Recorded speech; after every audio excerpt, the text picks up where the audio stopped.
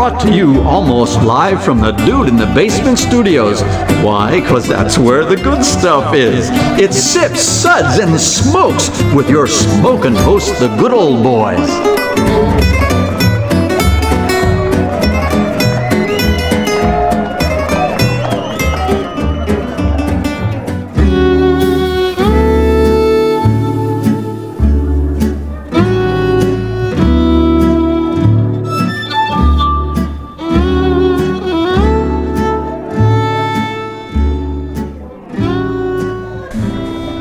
Hey, if you haven't heard about the Great American Beer Festival event, we're here to give you all the info. This is good old boy Mike.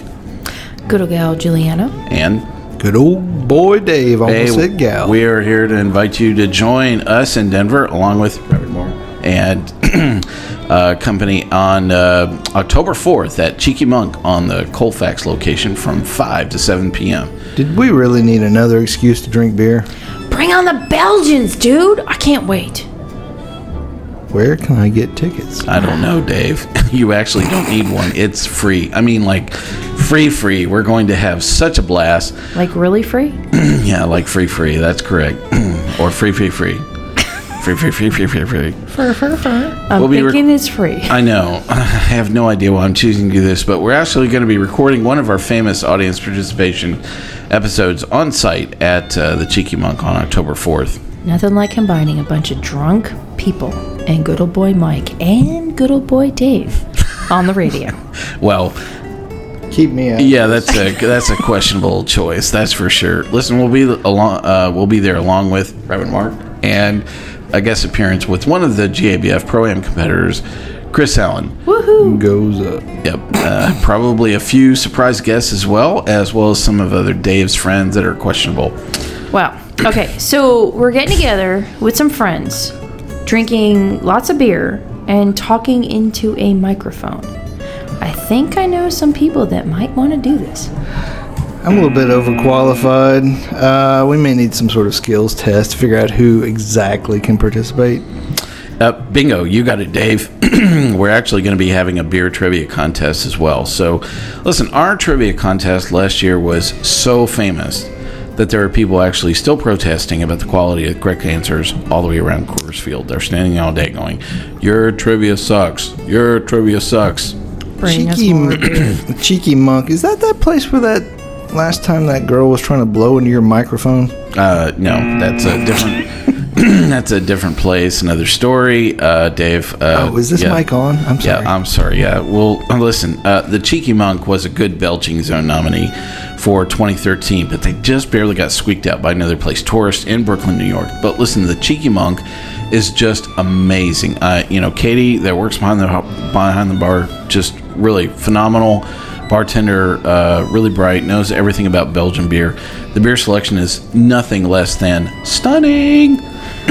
And the food is awesome as well. So, listen, if somebody actually had to ask me about a authentic Belgian bar experience, the very first suggestion I would have would be Cheeky Monk. Okay, so I'm getting all verklempt here, okay? And I want to go. But verklempt, is that a real word? Verklempt. Okay. Yes, right. It's word of the day, okay? Word of the day. But I don't want to go with Dave. How can I make that happen? Well, I can make that happen. Yeah, well, I don't either, but there'll be a lot of people that actually want to show up for this event. So listen, if you'd like to attend this event, the best way to do that is go to our Facebook page, and you'll see on the event section the event for October 4th at GABF at the Cheeky Monk. Pretty simple, RSVP to that as well. We have a super door prize to give away for somebody that is in the list of the people that RSVP for this event. So it's a bit of an homage back to one of our original episodes where we actually gave away West Leader in 12. I know. How about that? We actually still have some of this, and we'll be giving away one highly prized bottle of West Leader in 12. With the cap, no less. That's right. Cap to share with me if you win, though. Well, you've already shared with that, Dave. We rated that beer a 6, and you actually drank half the beer and then recapped it. You mean I left half of it? That's correct. And also that beer is rated a 3, so I want to thank you. I appreciate that. The whole thing. Actually, we're going to have to come up with some of our own plan to leave Dave behind, but I'm confident it will be something creative and involving duct tape. But of Can I course, RSVP? No, Dave, you will already be there, unfortunately. So there'll be plenty of other Belgian quads available at Cheeky Monk for you to drink, and then you can recap those as well. Listen, we'll have plenty of other handouts. Our magical T-shirts will be in free flow. Listen, if you would love to take advantage of those, we'll actually be scoping out magical T-shirts during GABF week. And if we actually spot you wearing one at a bar, a restaurant, or something else like that, bam, magical, we'll pick up the tab. So definitely a great time to pick one of those up in advance as well. Check out our Facebook page for all the info. We might even have a contest about where is Dave? Kind of like a Where is Waldo thing. Seriously? Except with beer. With beer, yeah, that's correct. Seriously? That could be like exciting, or that could be like really, really, really lame. Yeah, Because, I'm I've thinking seen where he lame. goes, and there's a lot of undesirable places there. Let me tell you something. I'm Tell me already something. practicing my autograph for all my fans. Really? So when I come out, if you want me to write Just Dave or Good Old Boy Dave or Cinnamon, my stage name, whatever. Cinnamon. I just don't know about Help that. me get out of this, please. Listen, if you have an extra roll of duct tape, please send that to info@Sips, Suds, and Smokes. We'd like to use that just for this occasion. I'm sure after enough beer, you will figure all this out, Dave. I'm quite certain you'll figure out exactly what his signature, but I'm going for Cinnamon. Hey! Hey! Hey, listen, be sure and join us, Sip, Suds, and Smokes in Denver, Colorado, October 4th from 5 to 7 p.m. Mountain Standard Time at Cheeky Monk at the Colfax location.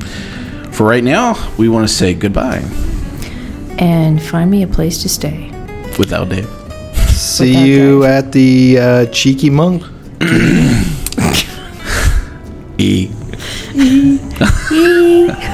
Listen, we'd love to see you there. This is Good Old Boy Mike. Looking forward to seeing all of you there. We're going to ask you to keep on sipping.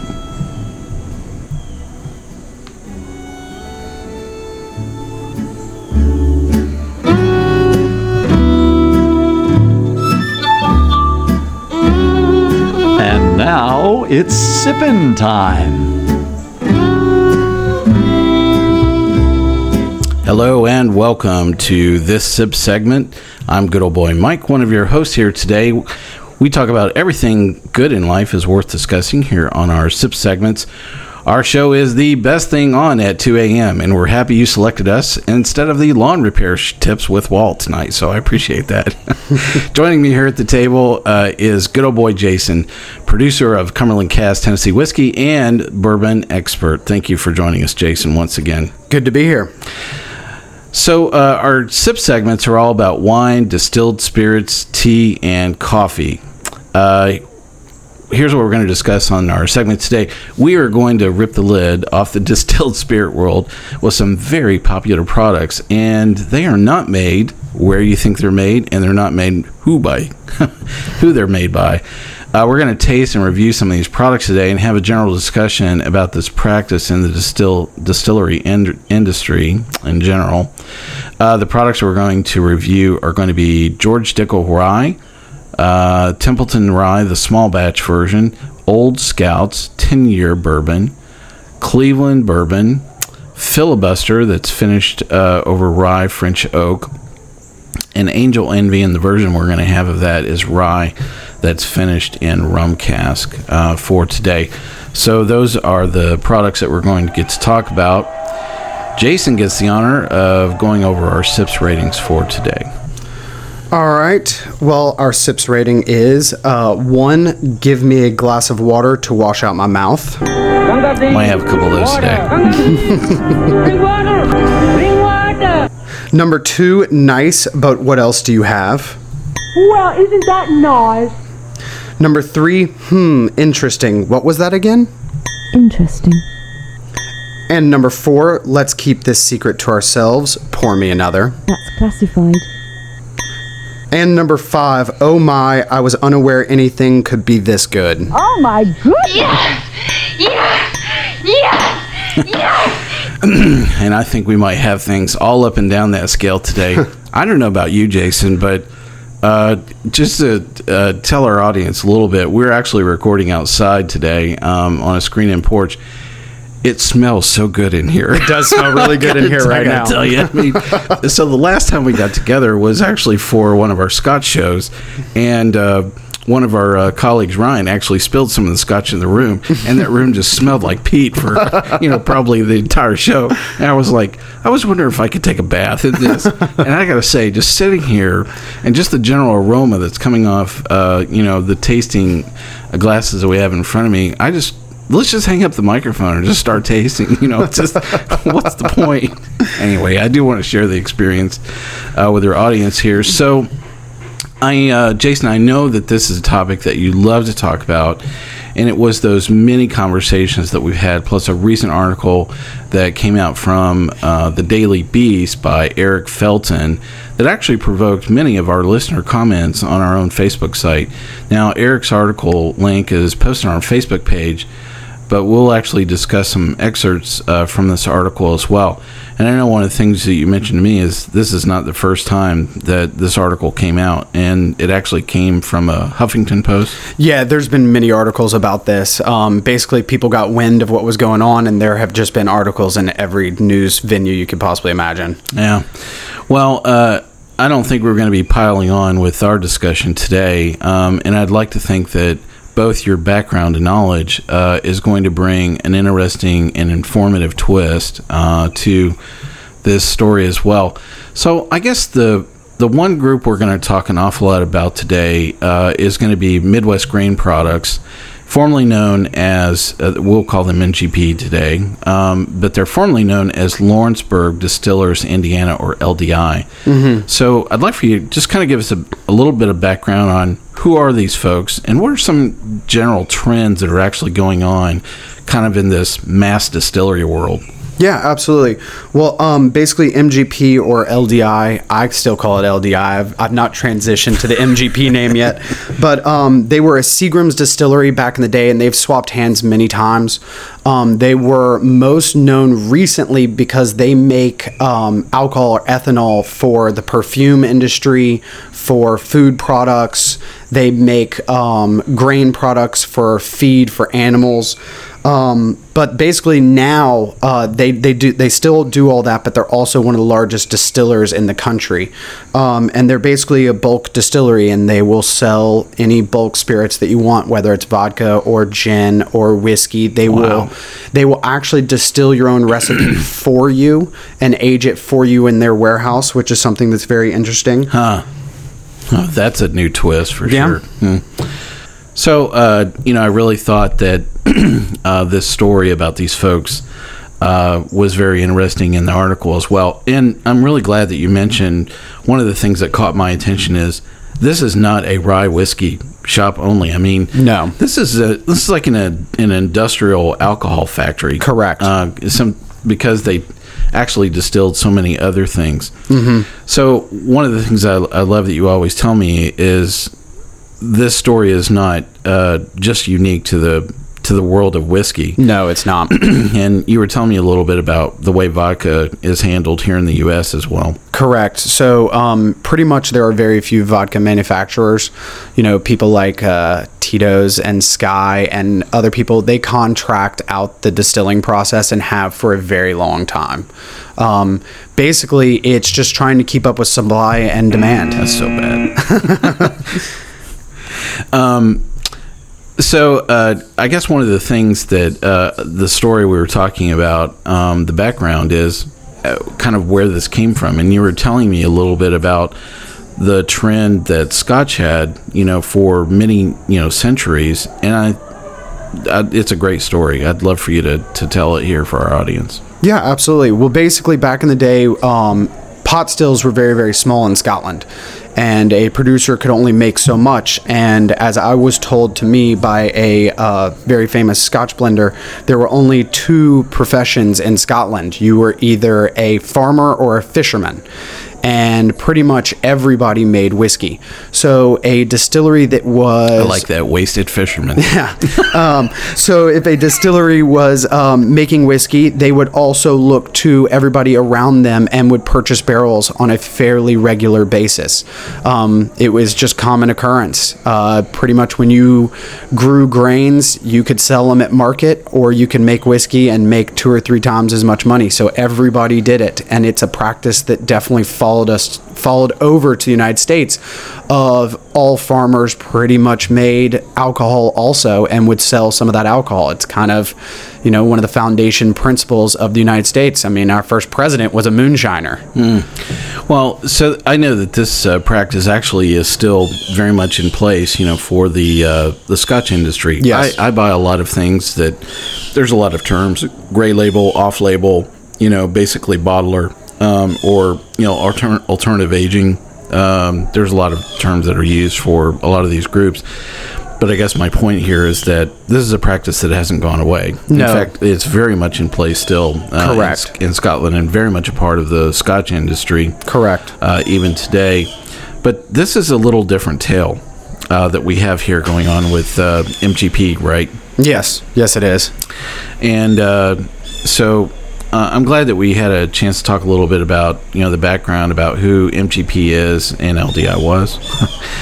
So it was just a name change that happened here, right? Nothing really materially happened other than it just got bought out by MGP, right? Correct. So same stuff, same story. So I love this quote from Todd Leopold in this article that really kind of goes to the heart of the economic conditions that are much like what I would describe an addictive business cycle that is very difficult to break. So here's the quote from Todd. Todd Leopold is the master distiller at Denver's Leopold Brothers, has actually managed to do it. And part of the reference there is that actually to move away from actually making his products at MGP. But how much easier, he says with disdain, for those who just buy whiskey off the shelf and market it. All they do is hire salespeople, make up a BS story, and boom, they look like a distillery. And I know that is a very big story, tale that we have here. And we actually have one product that's actually sitting in front of you and I to kind of talk about almost that exact same principle of how they came to be. Yes, and that is the Templeton Rye. The Templeton Rye has a long story behind it, claiming that it is Al Capone's whiskey and that it is his recipe, and it is a repackaged whiskey that was made during Prohibition. And I can tell you right now that there are some lawsuits that are involved with the marketing of that product. Oh, well, I'm sorry. The lawyer in me wants. I'm kidding about that. You mentioned people fighting, and I got excited. So, not true. Not true. Not true at all. Nope. It is not Al Capone's recipe. It is a MGP rye whiskey. Can we at least applaud? It was a fabulous story. It was a fabulous story. It definitely was. So kudos to their marketing team on that one. I guess the other story you have around this is so that's a really good example of a bit of the cloak and dagger between. Basically, it's a marketing story that's wrapped around a product that has absolutely no lineage or substance to it at all. Mm-hmm. So I guess one of the other things is, as we were going through such a vast collection of products to choose from that are made at MGP, is just simply reading the labels and even understanding some lineage around this is a little difficult. I love the story that you had around the Belle Meade whiskey and talking a little bit about some of the lineage around that particular whiskey as well. Yeah, I mean, basically, it's just it's when distillers get caught in lies that it really offends me. But Belle Meade Bourbon, their first batch came from Bardstown, Kentucky. I have the bottle sitting right in front of me right now, and on the back of the label, it says distilled for and bottled by Nelson's Greenbrier Distillery, Bardstown, Kentucky. And by law, you have to tell the truth. On the one part of the back label. Everything else you can make up. Microprint. Yeah. So their first batch was from Bardstown, Kentucky, and they told everybody that it was their recipe, their mash bill, their yeast strain. And then the next batch came out, and it was from Indiana, from LDI, and whiskey has to age for 10 years. So pretty much I don't think they made whiskey for 10 years in Bardstown and then decided to switch, on a whim to Indiana. It's just they're sourcing whiskey and they try to come up with a sword. Aged whiskey too, Yes. right? Yeah. Which is even probably I would consider more of a disdain practice than actually just buying straight white lightning Yes. and then aging it on your own. Yes. That's just, even worse to say somebody's aged product is yours. So that's crazy. Wow. So this practice is not just a consumer marketing smokescreen, but it's actually influencing the consumer definition of what is actually good rye whiskey. So there's another quote in this article from Clay Risen, who is the author of a book called Whiskey, Bourbon, and Rye. It's a good book. I like it. Get a chance, pick it up, check it out. There's a lot of good stories in it. So here is a bit of the discussion in this article. Another challenge actual craft distillers face is that the armies of new rye drinkers have come to expect whiskey with a particular flavor. That is the taste of MGP rye. If you've ever tried Dickel Rye, Redemption, or Templeton, you'd think that's how rye whiskey should taste. MGP whiskeys are actually marketed under so many different labels that they have colored perceptions of what rye should actually be. And I guess the thing that got me thinking about this is there is so much media hype over the concept of rye and actually, making moonshine itself. And, this concept of so much volume of rye has really got to rail against the concept of craft and culture aspects of actually making moonshine itself. So I know that Popcorn Sutton whiskey or moonshine is actually made in Nashville. It's in the hands of a very capable friend of the show, Travis Hickson, who's actually the former brewer at Blackstone Brewery, and he's actually been working hand in hand against the really great talent Jamie Grosser, who actually worked with Popcorn Sutton. But the thing that a lot of people don't know is they actually make the Popcorn Sutton moonshine at Corsair Distillery. And I know that I think they're trying to move to their own facility or something like that. Yeah. Do you know if the move's already taken place or? No, I don't think it has yet. Yeah. So it's, all of a sudden you have the hands of the American palate, in somebody like, MGP here, that's actually almost influencing the concept of what good rye tastes like. Looking at the vast, range of products, do you really think that they're having some undue influence on the American palate? I say yes, and I also say no. And I'll use the same argument to where when you go around the world and you ask somebody, what do you think about American whiskey? And they'll say it's good, but it's got a bite. And it's because they're talking about one brand. Yeah. And that's all they know. And that's what they think American whiskey tastes like. And I would say the same thing with rye right now. And it's just because the stocks and the reserves of rye whiskey are low. So MGP puts out a ton of different brands. You put a link on your website to the huge list. Yeah. And I will say that a lot of them have a lot of similarities. I think that we did a good thing here separating out 3 bottles that pretty much don't do anything to it and 3 bottles that put their own stamp on the whiskey that change the product a lot. But I will say that they probably have very much influenced what people think of rye whiskey, or at least the younger generation of what they think rye whiskey is. Older generations, especially going back to right when Prohibition ended, rye whiskey was Canadian. I mean, everybody thought good rye whiskey came from Canada. So, and there's still great examples of that today. It was also cheap and plentiful. And, True. I think that simply product availability and price price point, I think, had some influence about that as well. Very true, very true. But I will tell you from a distiller's perspective that the cold weather does great things to rye whiskey. And a great example of that is Whistle Pig, which is one of my favorite rye whiskeys. It's made in Canada, and of course they put Vermont Farm on the front of the bottle. But if you ask Dave Pickrell, who's the ex-master distiller at Maker's Mark, who's the master distiller now for Whistle Pig, they will tell you that it's Canadian whiskey, but that they bring the whiskey to the United States and age it and finish it in multiple different barrels. So they're putting their own stamp on the bottle. So a little difficult for me to follow the lineage around that. Somehow it's declared it's declared an American product. I don't even know from what state in that scenario.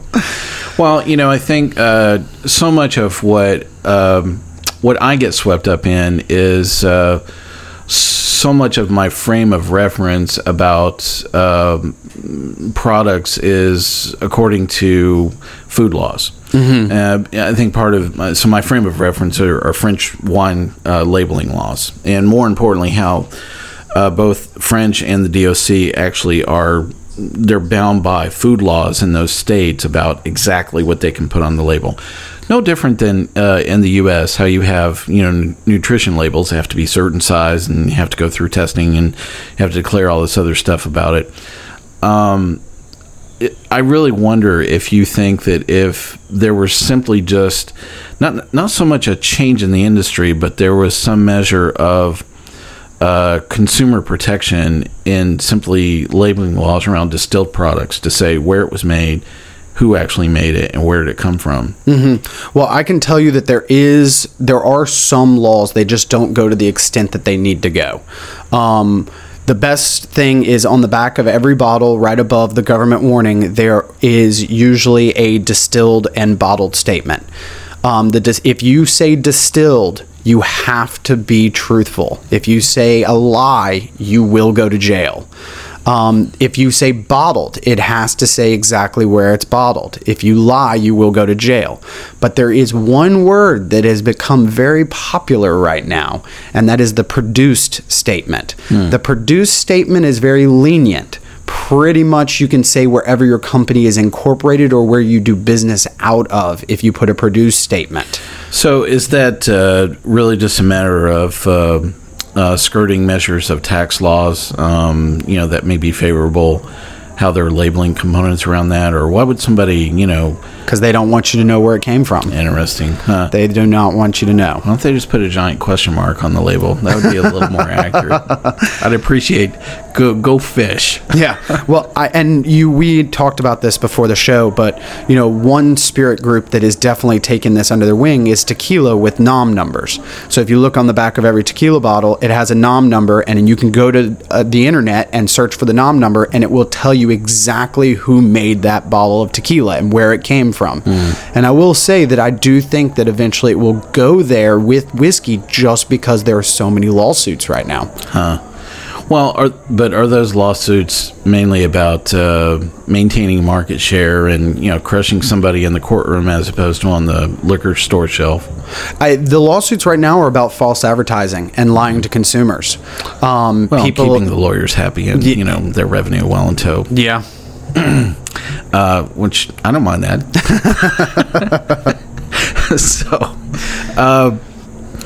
So I think one of the things I wanted to mention here, so in full disclosure, you actually use a similar process with your own Cumberland cask, but you actually use a different micro distiller. I wonder if you can share with us a little bit about why you do that, how it came around, and some of the decision making, that you had to actually kind of go that route as well. Absolutely. Well, my family has been in the liquor business legally since 1939. My great-grandfather started up a distributor and was also instrumental in helping Dickel open after Prohibition. So my family has very much been a part of Tennessee whiskey heritage since Prohibition has ended. Well, when I got in this business, I've been wanting to make a whiskey for a very long time. But as a craft distiller right now, you either have to wait a decade, or you can put out what I consider an inferior product, which is something that's aged in a small barrel or something that's aged in a large barrel, but only for a year. So to me, those products don't have any roundness or any flavors to them. So what I decided to do was get in touch with the distillery in Tennessee. So my product is distilled in Tennessee. It is aged in Tennessee. I do not lie about that. And pretty much I asked them if we could use their facility and use their stills and use their rack houses. And we purchased whiskey when it was ready. I tasted it for up to 2 years, and it was, it wasn't ready, it wasn't ready, it wasn't ready. And then finally it was. And when it was, we brought that whiskey to Nashville and we bottled it here at another craft distillery.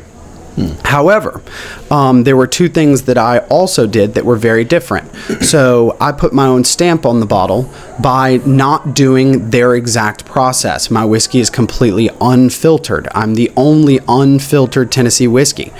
And I also am the only cask strength Tennessee whiskey to come out. And the reasons why I wanted to do that was because I was tired of paying crazy prices for cask strength whiskey. So I wanted to give the market something that they could finally afford. And that was one of the reasons why I purchased the whiskey that I did. Now, I will tell you that we've got whiskey aging in Nashville right now. We've got whiskey being finished in barrels right now. So, we're putting our own stamp on the whiskey. So we're very open. We've got full disclosure. If anybody asks me, I will not lie to them. Well, and that's why I love having you here at the table, to talk about, this topic, because you've seen the way that it has affected not only the producers or people actually marketing products, but you also see the consumer side of the equation as well, and the net effect that it's having with consumers. And that's why I love having you here at the table. Well, it is just smells so good out here. I don't know if I can stand it even one more minute. My mouth has been drooling. Let's swing to talk about some of the products we have in front of us and a broad range of stuff. So I wanted to share with our listeners a little bit about the process that we went through selecting some of the products that we're going to taste and review today. So the simple division is the good stack and the bad stack. And it's not based on product. It's actually based on practice. Correct. Of what we're talking about here. And so the first three we're going to go through are some folks that have some questionable lineage as well as labeling practices. And we'll kind of talk about those in the same time we're actually tasting and rating some of these as well. So up first is going to be George Dickel Rye whiskey. And I love the discussion we had when I was writing this down. So I said, so this has been aged, 8 years or 4 years? And you were going, no. Yeah, no. So we're going to call this 3. We're going to call this 3.5 years. I always like to give it the range of 2 to 4. But I will say on the back of this bottle, it says distilled in Lawrenceburg, Indiana, bottled by George Dickel in Norwalk, Connecticut. So this whiskey has traveled the country. Well, so... Sorry, I had to take a swig of water behind the back end of that. So the first word I would use is, holy crap, that's hot. So, this is... This reminds me of something that I drank at a different age point in my life than where I'm at right now. Reminds you of college, doesn't it? Yeah. Probably actually the smell of a few college rooms is what I was thinking of, most definitely. This is hot.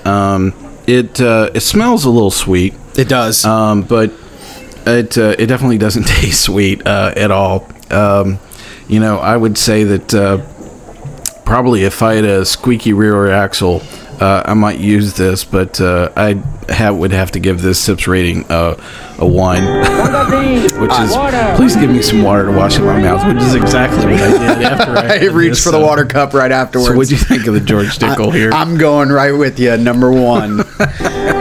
Give me a glass of water to wash out my mouth. God, man. And I would like to point out that George Dickel is owned by Diageo, and another product they own, which is Bullet. And Bullet Rye is the same source of rye whiskey as this Dickel. Oh, man. Please don't make me drink that again. That was cruel punishment. Up next is the Templeton Rye. Jason talked a little bit about the story, the labeling for this, and I appreciate the fact that I'm tasting something that is grounded in the mob. Let's see if this actually. There's hardly any nose on this at all. I will say that the Templeton is younger than the Dickel is. You can just tell by the color. It tastes a little bit greener. Yeah, it does. Not quite as hot. But that's about it. This tastes a lot younger, even than the Dickel did. Very flat. I mean, this is on and off the palate so fast. It's like 3.8 milliseconds. Yep. I'm sorry, but I'm going to throw this right in the same batch. My sips rating for the Templeton Rye is also going to be a 1. Give me a glass to wash out my mouth with some water. And That's what I'm going to do. And I will tell you, I'm right there with you again with a number 1, and I'm going to drink some water now.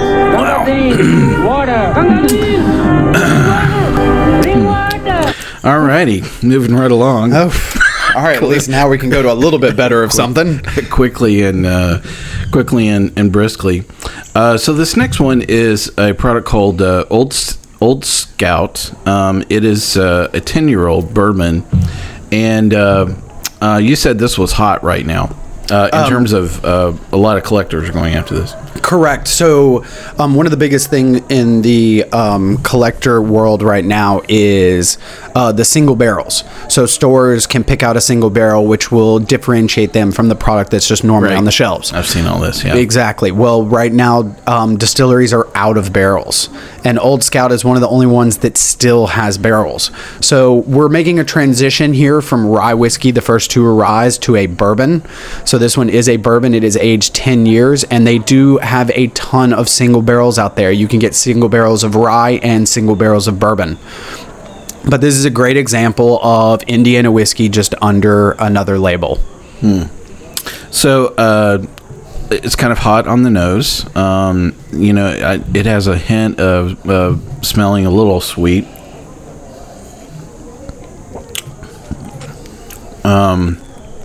More complex. This feels like somebody shoved a barrel plank on both sides of my cheeks and is scrubbing it hard.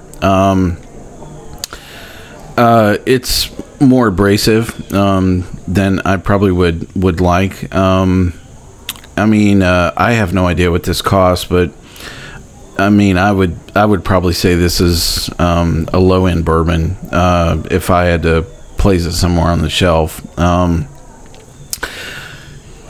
This is something maybe if somebody were just getting into bourbons for the first 5 years, I can see somebody picking this up and not knowing the difference. My sips rating for Old Scout 10 would be actually a 2. Nice. But what else do you have? Nice. Well, I guess I'm just gonna have to keep following you there. I know. Well, I'm right there with you. I will say that I will lean a little bit more to a 3, and I'll give it a 3 just to be different. All right. Which is interesting. What was that again? And the reason is because coming out of Indiana, I will say that this is one of the best whiskeys that has not been messed with. So I will say, out of that specific distillery, this 10-year-old bourbon is some of the best that they have to offer. That another distiller does not, change in their own unique form or style. Well, that's very interesting in this lineup for sure. All right, up next is going to be Cleveland bourbon whiskey. I'm sorry I didn't ask you, how long is this one aged? Well, I want you to taste it first, and then I want to tell you. This is the surprise one. Yeah, this is the surprise. I've never had this before. I will say there's 2 ends of the spectrum. Either people hate it or people love it. But when they hear the story, it's a very, very interesting story. A very different nose. I can't put my finger on it. It's sweet, but it's a different kind of sweet. It's not a corn sweet. It's like a woody sweet. I'm trying to think what that reminds me of. I'll think of it here in a minute.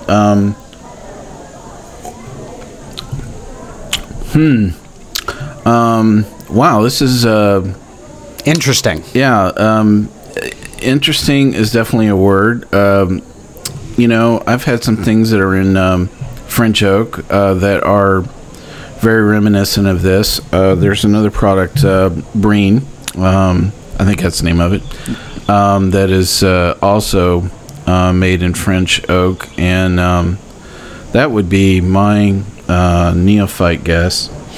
I don't know that I would put it. Wow. I don't know if I'd come back to this or not. I can see having a 2-finger glass of this and being done, and not having a second glass. And for that, I'll probably rate this. Sips rating for Cleveland's bourbon whiskey is going to be 3. Interesting. Interesting, but what else do you have? That's interesting to me. Yeah. So would you like to hear the story of this? Yeah, sure. Okay, so this whiskey is 6 months old. No way. Yes. Wow. Yes.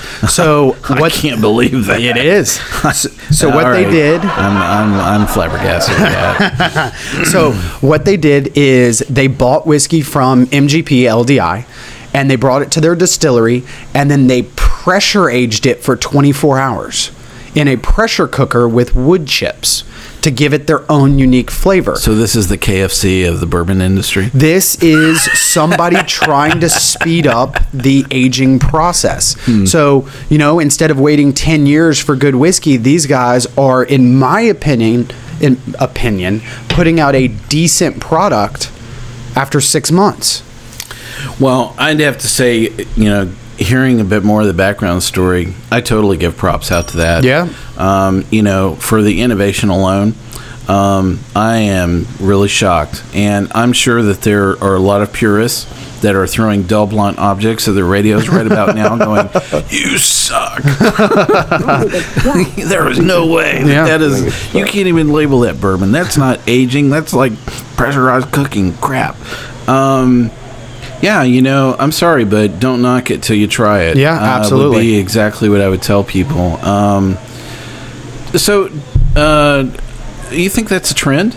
I do think it's a trend. Simply because supply and demand is so hot in the bourbon world right now, and the availability of good wood barrel is in short supply. Do you think that there's going to be some other distillers that are going, that sucks? Hang on a second, let me try that. Yeah, exactly. and I will tell you that every micro distillery is trying to speed up the aging process right now. And if they're not, then they're dumb. Because, waiting 10 years for a product, paying to put up those barrels, paying the tax every year it's aging, it's going to get really, really expensive. You have to have tens and tens of millions of dollars behind you if you want to do it that way. So I will tell you that everybody's playing with it. Even somebody big like Maker's Mark with their 46 is even trying to make whiskey taste differently by putting extra wood in the barrel. Nice and balanced too. Yes. I have to say, I didn't talk about, when I was reviewing it, it's I won't use the word mellow, but it's pleasing. It is. I will say that you can definitely taste the greenness, and I use that word as in you can taste the grains. The wood hasn't come out. The vanilla hasn't come out. The vanilla is what you get when you age whiskey for 7, 8, 9, 10 years. But I will say, I bring this to a lot of tastings. It just shocks people that this whiskey is 6 months old. Well, kudos to you to, pull one on me and, see my reaction, here with the mic on. Definitely props out to you, Jason, for doing that. Not a lot of folks do that, and I have to say that was could be the highlight of my day here. So why don't you review the Cleveland Bourbon as well? Well, I give the Cleveland Bourbon on purely a taste rating. I would give it a 3 also, which is interesting. What was that again? Just because it is extremely interesting to me. It has a different taste profile than most things do. Now, if I was giving it a rating based on their process, then I would give it a much higher rating. I really would. Yeah, I agree. For nothing more than just the, I would have to hand them a technical award on at least pushing the bounds of exactly how to make a great aged product. In a shorter period of time. Absolutely. Wow. Pretty cool. Up next is going to be Filibuster. It is, we're swinging back to rye. Yes, we are. And this is actually finished over French oak. Also another product out of MGP. Yep. As well. Now, I noticed on the label it says dual cask. I have no idea what that means. Does that mean they, pour from two casks at the same time? What the heck does that mean? Well, it means it aged in the first cask, which was probably New American oak, and then they finished it in a French oak, so it saw 2 casks in its lifetimes, therefore dual casks.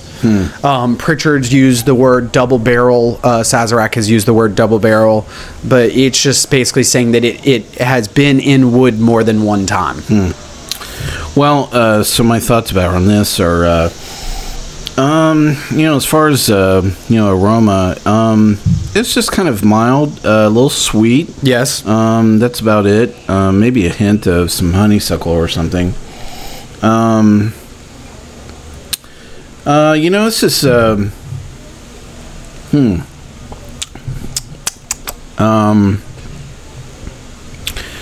this is more alcohol forward, not like hot alcohol. This is just, it's where the alcohol is kind of forward on the palate and then it kind of tails off rather quickly. It'd be difficult for me to describe this as balanced.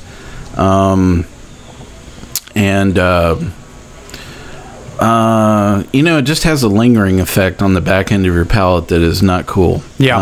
Almost like a coating effect.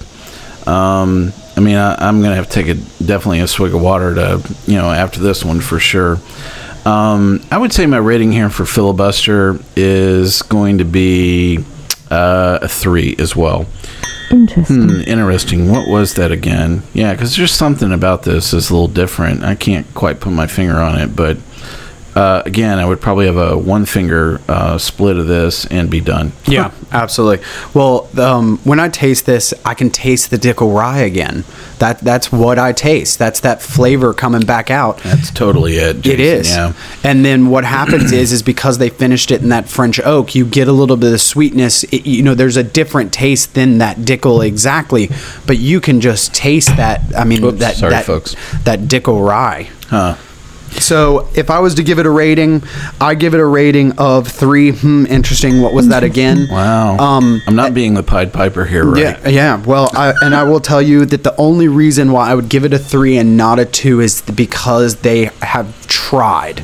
And they are trying to do something interesting and something different. Yeah, I think that was part of where, I was in my rating as well, is that I didn't think there was anything materially wrong with it.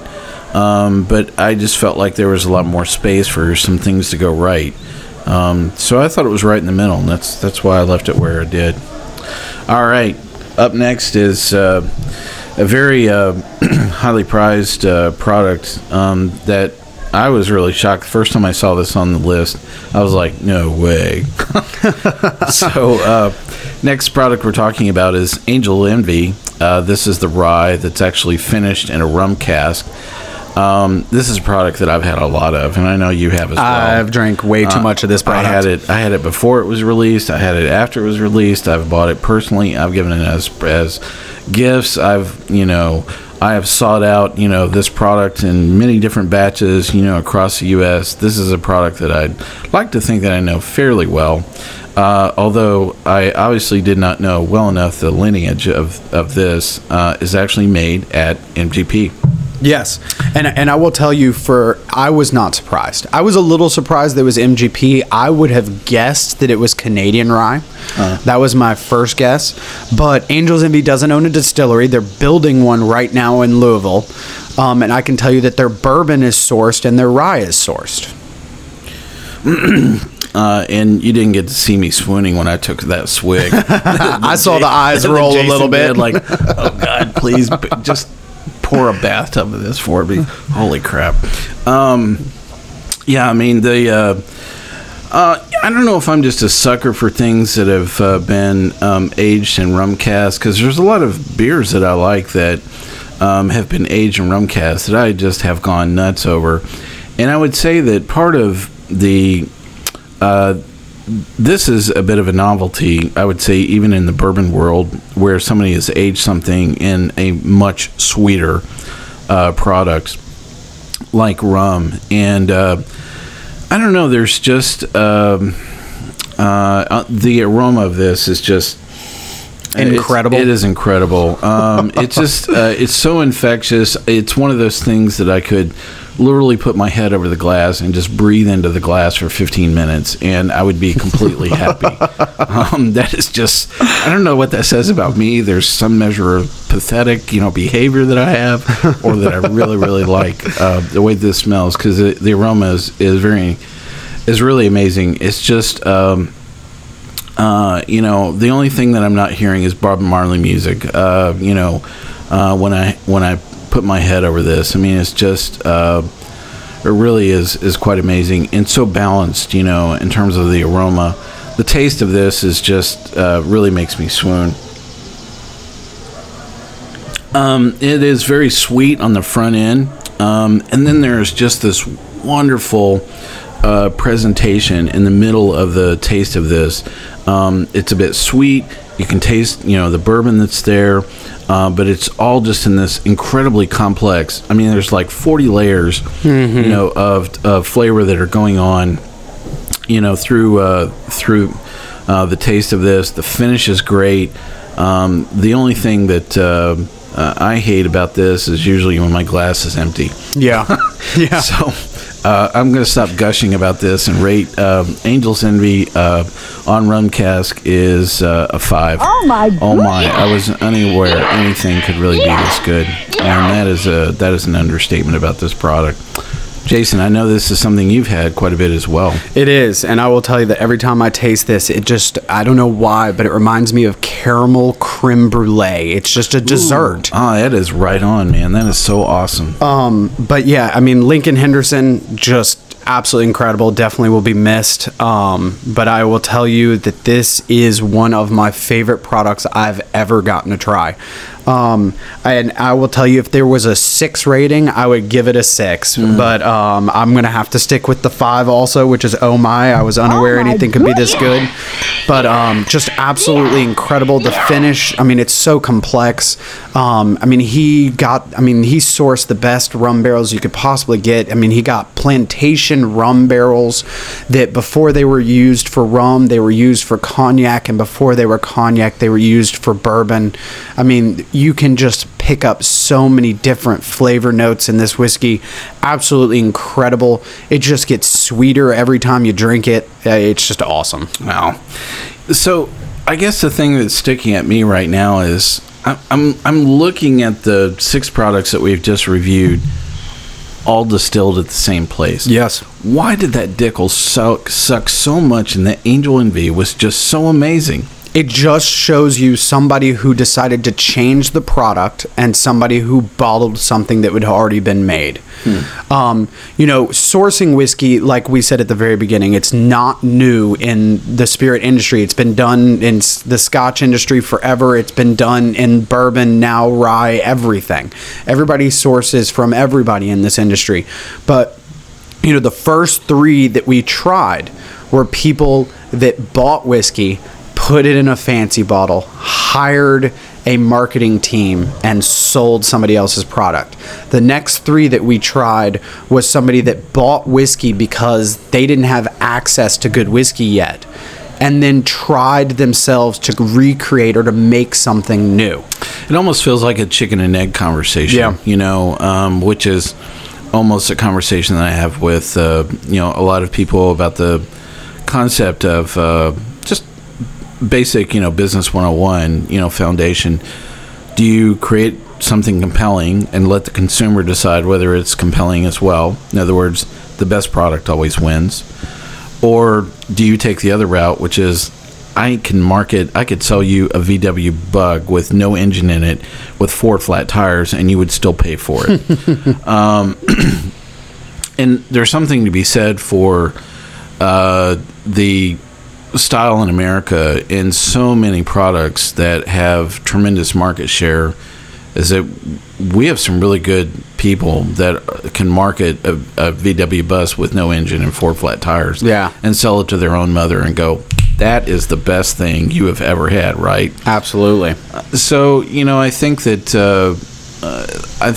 almost the way we've gone through this is an exercise of where would you answer the question at the end of the day? Or would you rather have a great product in your glass, or would you rather be marketed to? You know, I get asked this question all the time, and I will tell you, I would rather have a great product in my glass. Would be, could I have some more? And I will tell you, labels aside, bottles aside, if the whiskey in the bottle is good, does it really matter where it came from? I mean, boil it down. Does it really matter? If you enjoy something tremendously, does it really matter? The Angels Envy, you and I mean, we obviously love this product because you and I found out that it's from MGP. Mm-hmm. Are you going to drink any less of it? No, it's not. And you know why? It's because it's a great product. A great product, yeah. Exactly. Now, when I found out that Bulleit Rye and when I found out that Dickel Rye was made at MGP, I started blasting it a lot more because Diageo is the largest spirit manufacturer in the world, and they easily could have made their own product because they got more money than any of us could ever imagine, but yet they wanted to put on a product fast with their marketing team, and that's what they did. Well, I almost feel we're defining the opportunity to have a show in the not too distant future of a blind taste testing, because there is nothing more pure than a blind taste testing. And you and I have actually gone to some trade events together, and I would say that I'm guilty of walking around and seeing, the marketing and who's making stuff, and seeing, who's behind a product, and that's influencing some of what I think about, some products in advance. I've gone to some blind taste testings for Scotch, but I have not done that for bourbon, and I'd like to think that that is in the not too distant future for us.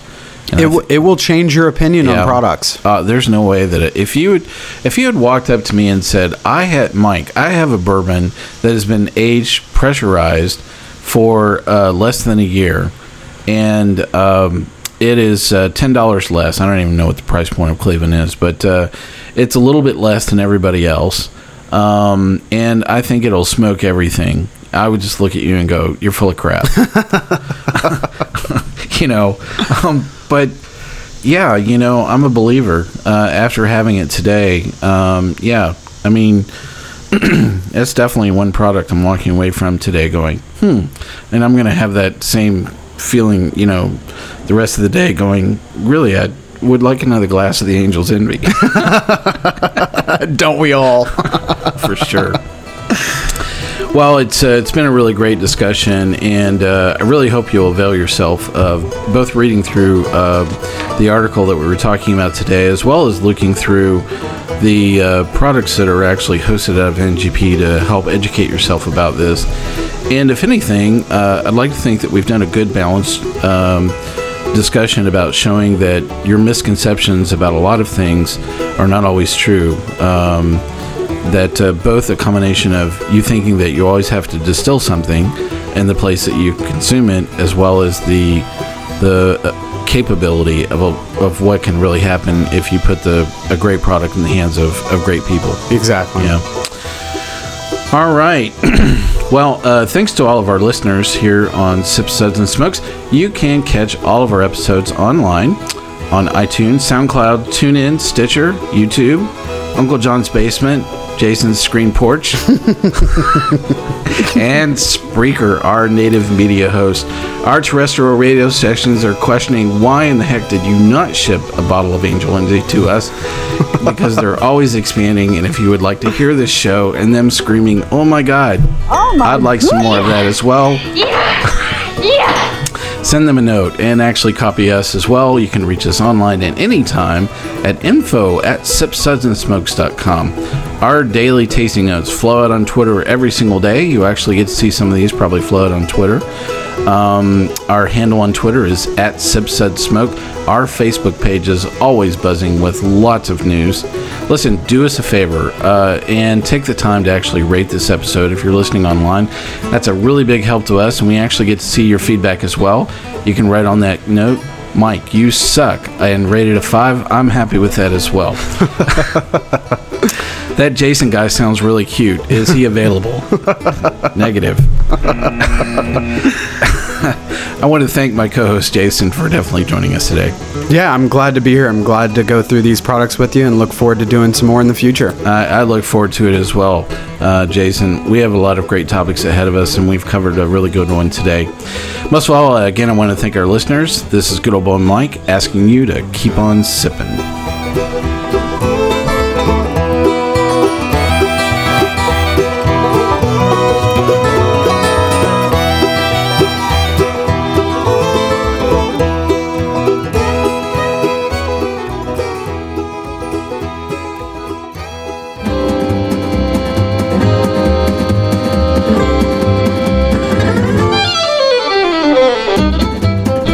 This has been a One Tan Hand production of Sip, Suds, and Smokes, a program devoted to the appreciation of some of the finer slices of life. From the Dude in the Basement Studios, your hosts, the Good Old Boys, will see you all next time.